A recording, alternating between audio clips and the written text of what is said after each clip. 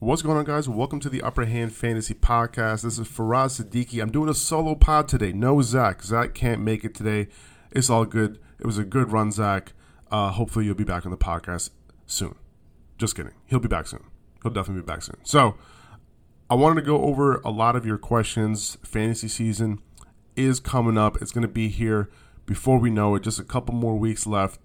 I know a lot of you guys have drafted already. We've been putting out the draft content.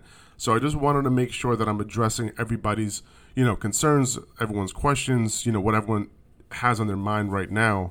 So, I did put up a story on Instagram asking you guys to put in some questions. So I appreciate that. I got a shit ton of questions from you guys. So I'm actually going to go, somewhat rapid fire. Usually we take our time with these questions, but I know I got so many questions that I literally just pulled up my Instagram. I'm going to be going over these questions relatively quickly, okay? But yeah, this is going to be off the cuff, and, we're just going to get right to it, all right? Now, there were a couple of things that I wanted to go over before I get into the questions. A little bit of a rapid recap. Michael Gallup, it looks like he's going to be avoiding the PUP, according to Jerry Jones. This is a good sign. He might not make it back for week one, but he's not going to miss 4 games. Most likely not going to miss 4 games. Otherwise, they would have put him on the PUP. So Noah Brown is playing ahead of Jalen Tolbert right now. In week one, I would assume that Jalen Tolbert will be on the field in 11 personnel and 3 wide receiver sets. But for now, I would assume that Michael Gallup's going to be back on the field, by week 2 or week 3. And if that's the case, now I don't know if he's going to get 100% of snaps and have 100% route participation. So we'll see some rotation there.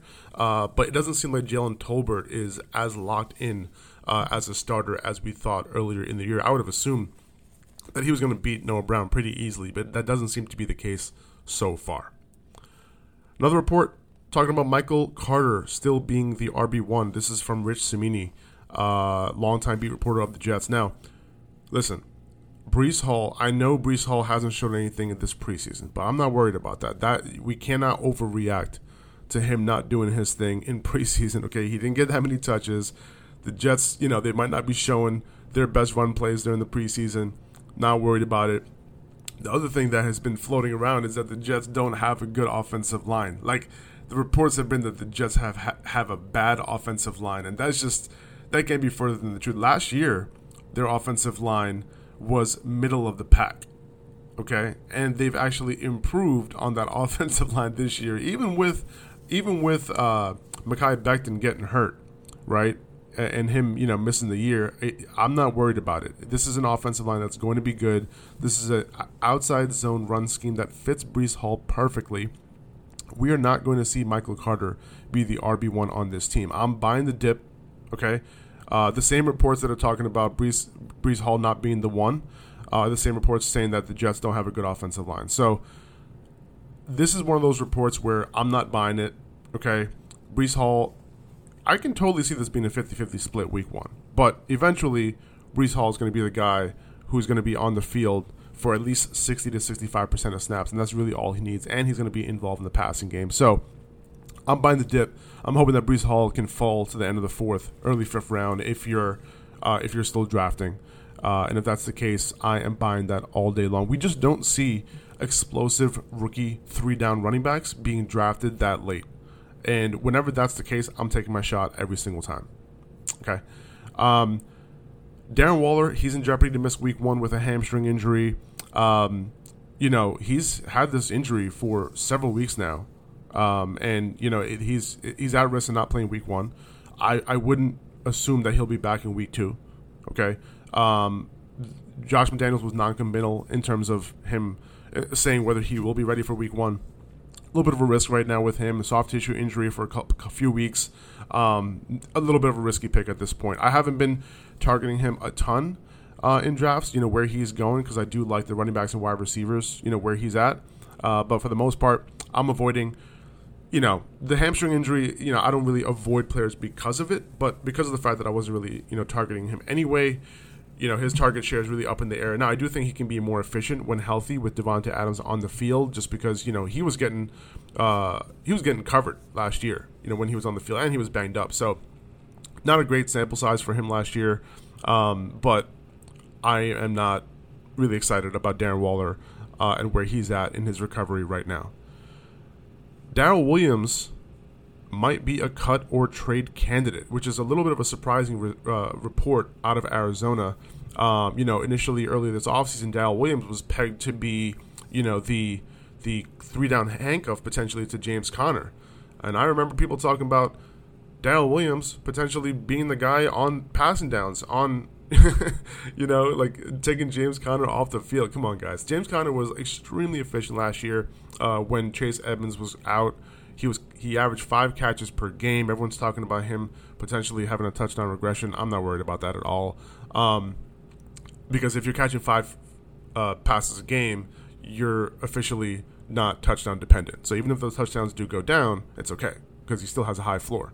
Now, this does boost up Eno Benjamin, who has looked good this in camp, has looked good in preseason. So I think he's in a situation where he can rotate in a little bit with James Conner. Now, I think James Conner will still get, at least 65 to 70% of snaps with Eno Benjamin coming in to spell him. But if James Conner, he does have a little bit of an extensive injury history. If he were to go down, it looks like Eno Benjamin is going to be that dude to replace him. And he's a guy who's also capable on all 3 downs. He's a smaller back, obviously, but at the same time, we saw Chase Edmonds do his thing last year.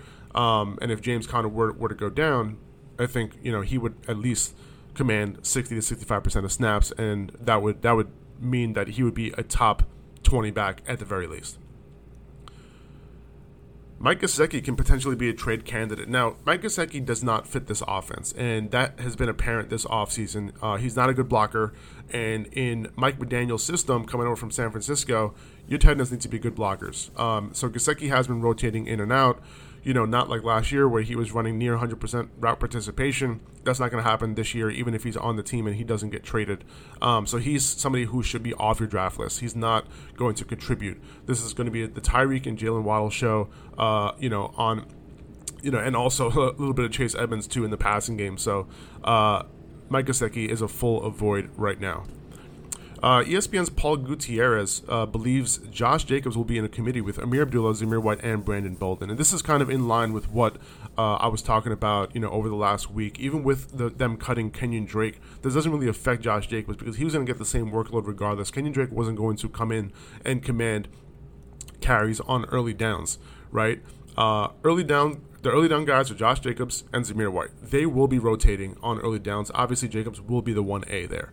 Amir Abdullah is the primary pass catcher, and Brandon Bolden is the secondary pass catcher. So they have these roles quite lined up right now pretty easily. Think of what they were doing in New England when Mike McDaniels was there, right? They had Damian Harris and Ramondre Stevenson as the 1A and the 1B, right? Before that, they had Sony Michel and Damian Harris, right? This is the kind of situation that they've been always in, right? James White, Brandon Bolden, they've always had these guys, right, on their team. So it's a similar system that he's bringing over here. So I'm off of Josh Jacobs. I've been off of him. Listen, he does have touchdown upside every single week. There's no doubt about it. But this is going to be a situation where he's touchdown or bust. I don't see a situation where he's getting 20 carries a game. I don't. ESPN's Jameson Hensley speculates that Mike Davis could get the most carries early on in the season. Now, Gus Edwards has been placed on the PUP, so that means he's going to miss at least the first 4 games. J.K. Dobbins seems like he's on track to play in Week 1. But Mike Davis, everyone's assuming that J.K. Dobbins was just, going to get the lion's share of the carries. No, he's coming off the ACL injury, right? And this report also lines up with what I've been talking about all offseason, that Mike Davis is going to be involved if Gus Edwards gets hurt. There's potentially going to be a cap on J.K. Dobbins' workload this year. He's not involved in the passing game, blah, blah, blah, blah. I've been saying this all offseason long. I don't want to keep repeating myself, but Mike Davis could potentially be playing that Gus Edwards role as we know it early on in the year. ESPN's Michael DeRocco believes that Travis Etienne will lead the Jaguars' backfield out of the gate regardless of James Robinson's status. And I hate to beat a dead horse here, but this is also kind of in line with what I've been saying all offseason. Travis Etienne is going to be that dude, right? James Robinson could potentially spell Travis Etienne on early downs, and I think the cap on James Robinson's workload is probably 10 to 12 carries a game. I kind of equated it to the DeAndre Swift, Jamal Williams situation last year, where Jamal was getting 10 to 12 carries a game. Had a decent role on early downs, but DeAndre Swift was the guy getting on the field for 65% of snaps, and was very involved in the receiving game. That's kind of how I view Travis Etienne. Potentially 15 carries a game with 4 or 5 targets a game, which is going to be, if that happens, that's going to be one of the higher workloads in the NFL for these running backs. That's what you want.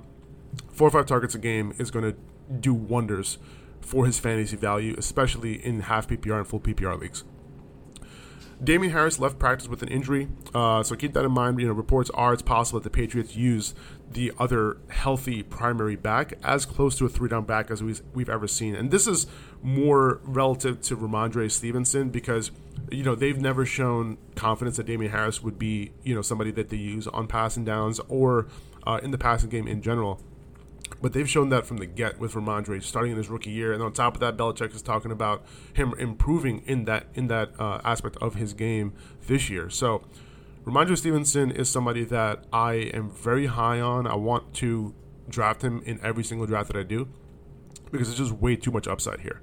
If he has a role on early downs, if he's getting targeted in the passing game, if he's going to have a role on the goal line because there's no clear goal line back here, Damien Harris might not be the goal line back every single time. Ramondre has a lot of upside.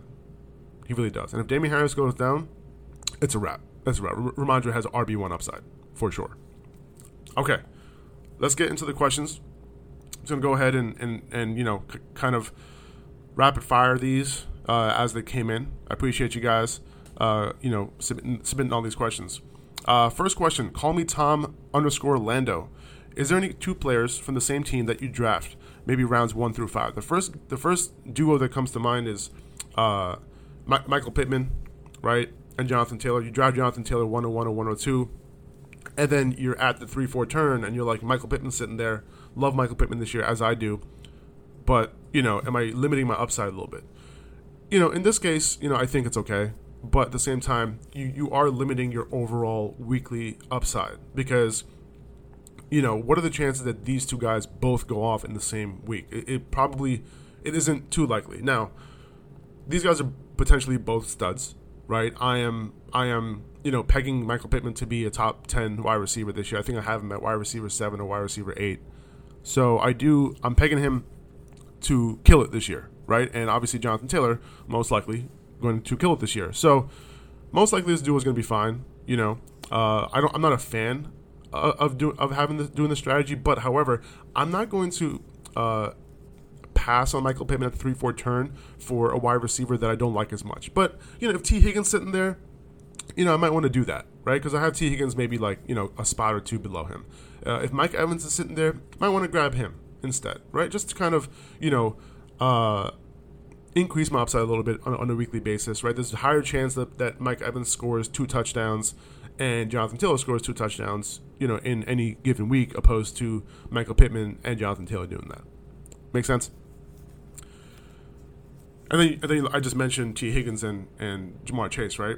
I probably won't be doing that, right? Even though it's a great offense to put all your eggs into that basket, I don't want to do that just because, like, what if Joe Burrow gets hurt, right? What if either of these guys get hurt, you're kind of hamstringing yourself. So I like to diversify my teams whenever I can. In terms of stacks go, I don't really care about stacks in season-long leagues. I only care about stacks in tournaments and DFS. Fiesta_Alado. Take on Brian Robinson on being an RB3. So RB3 meaning a top 36 running back.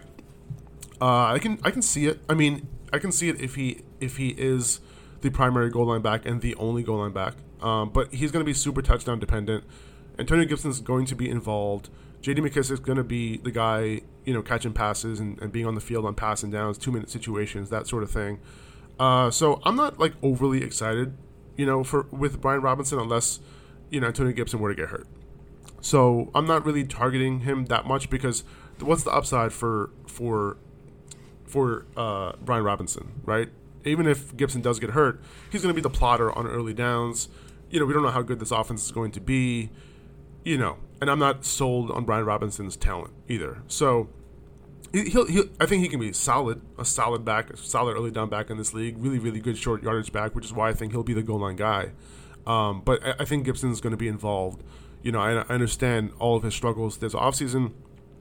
Even if Brian Robinson becomes the 1A here, I just don't know that he's going to be too startable this year, even as a flex. He can be a desperate one that you kind of pray for a touchdown or two, but I'm not really buying, to be honest. All right. Are there any wide receiver duos you take? We just answered that one. Thanks for the question for TXM_NWK. He asked specifically about Chase and Higgins. We talked about that. But Sutton and Judy, again, this is even one that's even more risky, right? Because we don't know what Jerry Jeudy's going to do, right? Courtland Sutton coming off the ACL too. Listen, I'm a big Courtland Sutton guy this year, and I think Jerry Jeudy's going to be a decent pick as well. But we haven't seen this offense yet, right? We haven't seen them do their thing yet. So, to kind of put all your eggs in that basket, on an offense that we're projecting to do really well, but we haven't seen it yet. So, I wouldn't. And I think where Jeudy is going, there are a bunch of other good wide receivers being taken. So I wouldn't go out of my way to try to do that. Johnny_Barnett, thoughts about taking 2 quarterbacks in the first 2 rounds of a Superflex redraft? Yeah, I'm all about it. Every Superflex draft is different in terms of when these quarterback runs are being taken. First round, I almost always want to grab a quarterback, especially if I'm early in the round. Like if I have a top 5 pick, right, I'm not going to pass on, guys like Jalen Hurts, Kyler Murray, Josh Allen, obviously the 101 there. Justin Herbert, Patrick Mahomes, Lamar Jackson, these 6 guys right here. So I'll say it again. So Josh Allen, Lamar Jackson, Patrick Mahomes, Justin Herbert, Kyler Murray, and Jalen Hurts. Those 6 guys, I'm not taking any wide receiver or running back before those 6 guys. CMC is debatable over Herbert and Mahomes for me. But I feel like the other quarterbacks had that extreme, rushing upside, that rushing touchdown upside. I really want to get those guys on my roster and just have that positional advantage. Because in Superflex leagues, the quarterbacks are limited.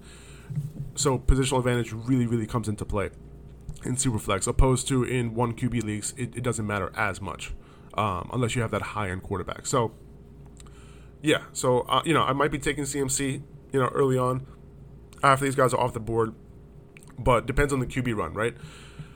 I'm really not about getting like a stud and maybe like a low end quarterback as my super flex. I want to just go in. Because we're talking about positional advantage, right? If your QB2 is that much better than the other person's QB2, you have a huge advantage there, right? Because you might have a ceiling of 25 points, and we're talking 4-point passing touchdowns here. You might have a ceiling of 25 points for your quarterback 2. Meanwhile, the other guy has Davis Mills. Now, I do think Davis Mills can potentially do some things this year, but for the sake of the argument, Davis Mills' ceiling might be 20, right? And in any given week, he might have give you 17 points. Meanwhile, your other quarterback just gave you 25. That's a pretty nice delta there. That's a serious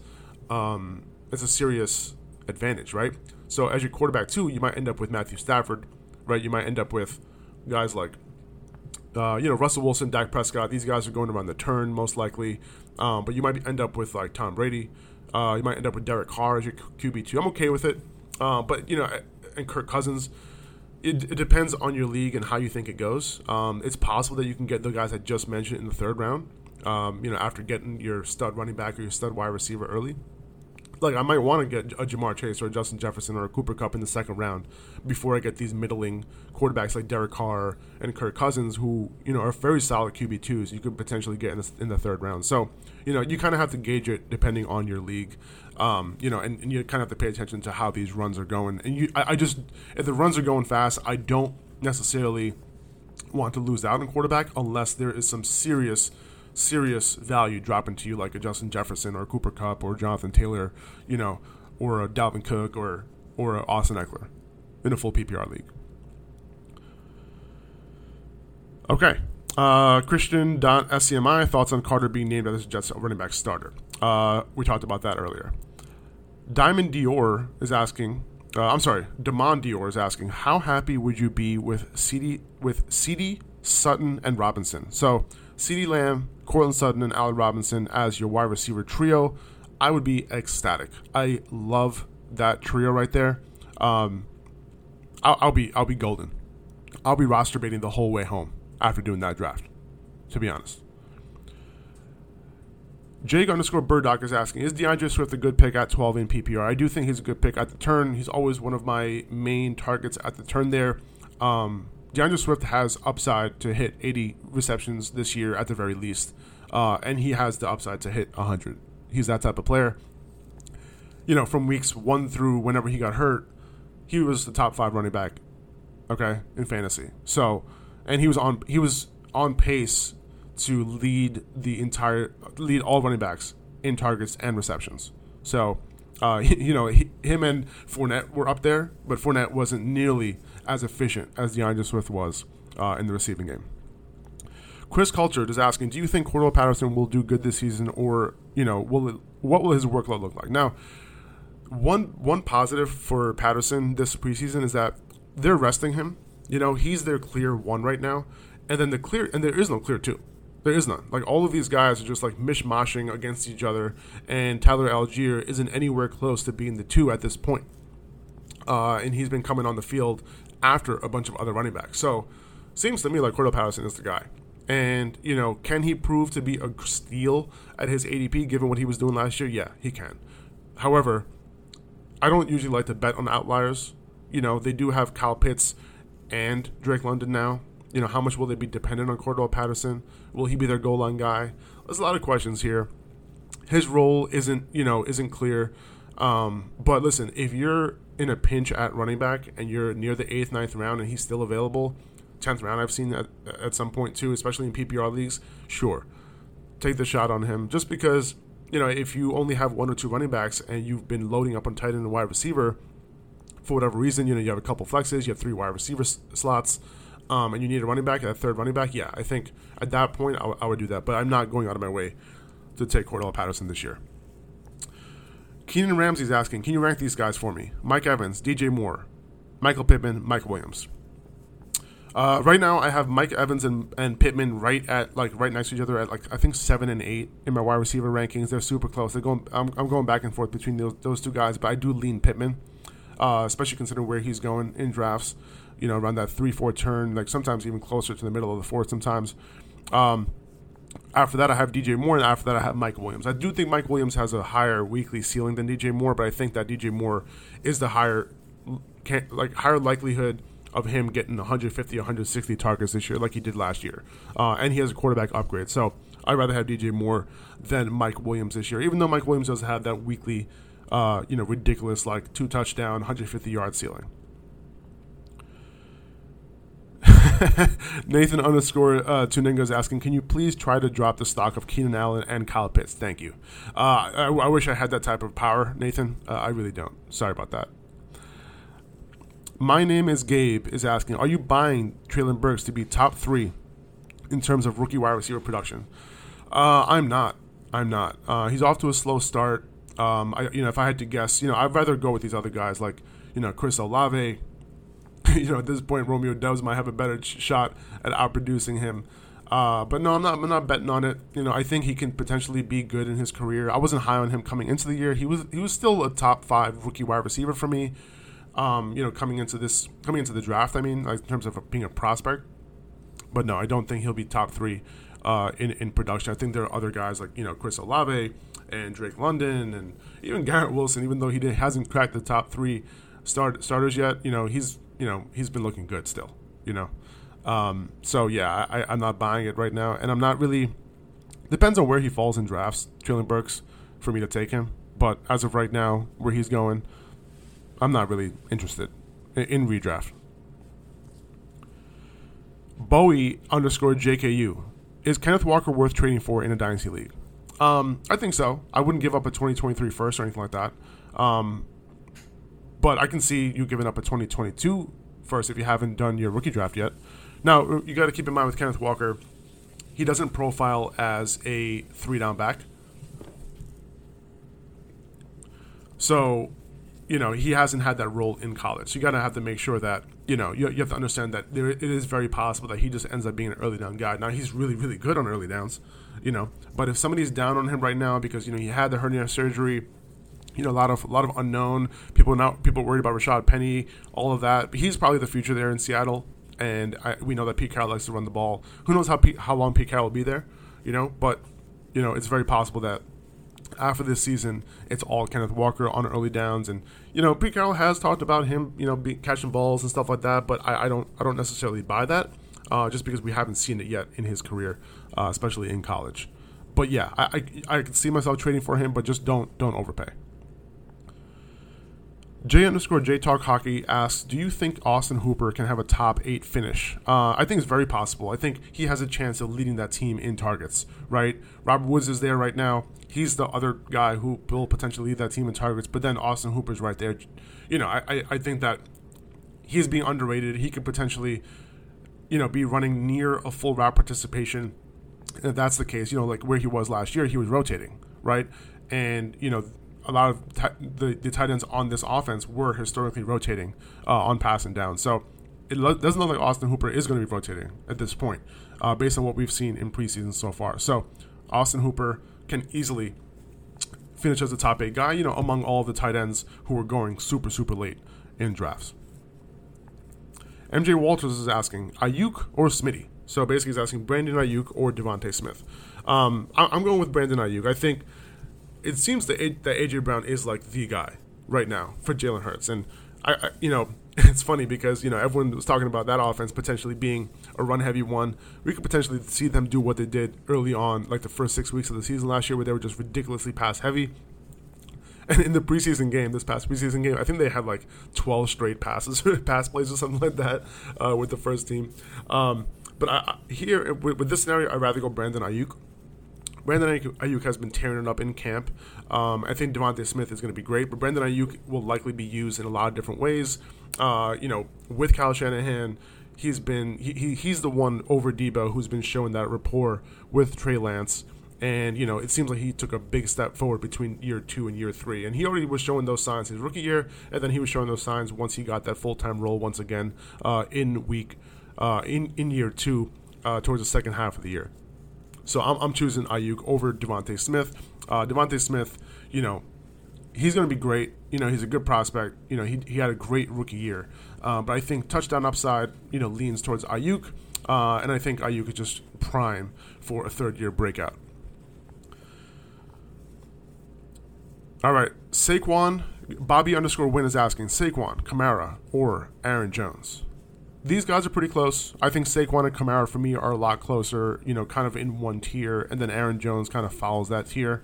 I talked about Aaron Jones, early on in the year and him potentially having this 80 catch upside. I don't necessarily think that anymore. I think Saquon and Kamara, they've proven that they have that in them. They've done that in their careers. Aaron Jones has not. He's capped out at about 50, right? And I understand that without Devontae Adams that, there's a lot of targets available and Aaron Jones should be very involved in the passing game. However, the more I looked into it over the offseason, especially over the last few weeks, I do believe that A.J. Dillon is going to be a big factor in the run game, even in the passing game as well. Obviously, Aaron Jones is the guy who's going to be targeted intermediate and deep.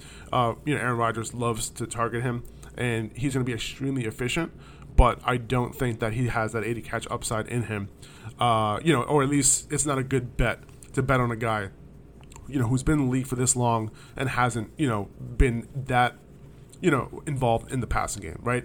Because if they really wanted to involve in the passing game that much, they would have already, like they've already done so with guys like Alvin Kamara and Saquon Barkley and Christian McCaffrey and DeAndre Swift, right? These guys are weapons in the passing game, and the team knows that, and they've utilized them to their fullest, right? So it's a bit of a question mark whether Aaron Jones can hit that. To answer this question, I think I have Saquon number 1, Kamara number 2, and Aaron Jones number 3.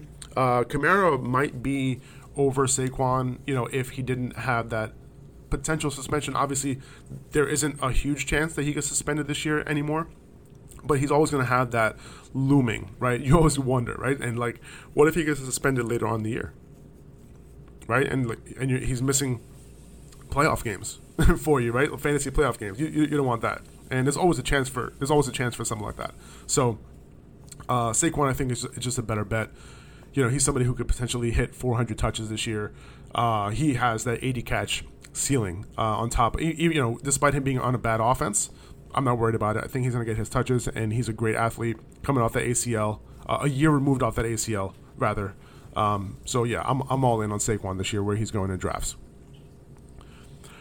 Daniel_Little is asking, is KJ Osborne worth a look? I think in deeper leagues he is. I think he's going to be on the field way more than he was last year. They're bringing in that system from the Rams. They're going to be in 11 personnel a ton. They're going to be in 3 wide receiver sets a ton. Compared to last year, they hardly were doing that, right? And KJ Osborne was really only seeing the field here and there when they ran 11 personnel, the small amount of times that they did, or if he had to rotate in, or if Adam Thielen got hurt, he would be on the field. But he's going to be the primary slot guy. Justin Jefferson's going to be rotating the slot a ton too, but Osborne's going to be on the field, and he's going to have his games. And I would expect more big games from him than he's had in the past. So yes, he is worth a look. Maybe 14-team leagues, is kind of where I have him pegged. But in a 12-team league, I'm not really overly excited about him. There are some other guys I'd rather have, because at the end of the day, he's probably going to be the 3rd or 4th option in this passing game. All right, let's see. Semenza23 is asking, who's your second-round target if you have number 5 overall and you take Najee in the 1st? Well, if I take Najee in the 1st with my number 5 pick, I'm kind of not shooting for upside here. You're really shooting for safety if you're taking Najee at number 5, over all those high upside wide receivers and over guys like Cook and Eckler. Okay, I do think all those guys have more upside than Najee this year, despite the fact that Najee has a really good role. But the offense might not be great this year. And he had the most touches last year among all running backs, and he still finished as the RB7 or RB8 in fantasy points per game. Not great. Not really an efficient player. However, he's very safe. Okay, so I would definitely be shooting for upside. In my second pick, I'll probably go with someone like Saquon. Somebody like Alvin Kamara if he's available. Those are the guys I'm looking at. CeeDee Lamb maybe. In the middle of the second round. Those are guys I'm looking at. Now, advice for a 14-team draft. Seth Miller, 89. In a 14-teamer, like, it depends on your roster, right? And when you have 3 wide receivers, and whether you have, a flex or 2, that sort of thing.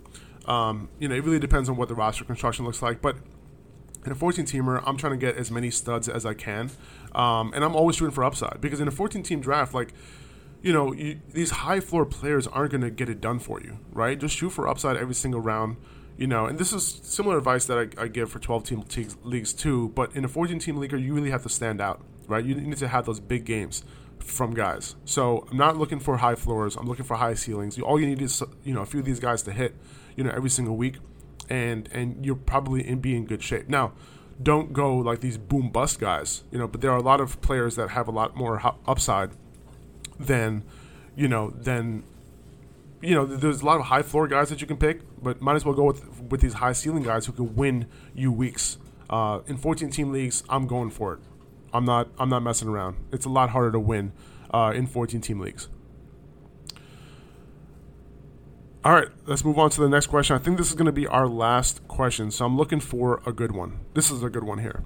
Original_Hayes is asking, who do you think has a higher upside this year, A.J. Brown or Courtland Sutton? It's a great question. Love this question. I think it's A.J. Brown. And you guys might be a little bit surprised by this, because I am super high on Courtland Sutton this year. But I think Courtland Sutton is just, a little bit of a safer pick. But A.J. Brown has the overall wide receiver 1 upside. And it looks like him and Jalen Hurts have an extremely great connection right now. And I do think that this offense is going to be a lot more pass-heavy than people think. And A.J. Brown was on an offense that didn't pass a whole lot, right, in Tennessee. And now he's on one that's probably going to pass more. But I think a lot of people aren't realizing that. A.J. Brown, his weekly upside is ridiculous. He's been the best player at camp.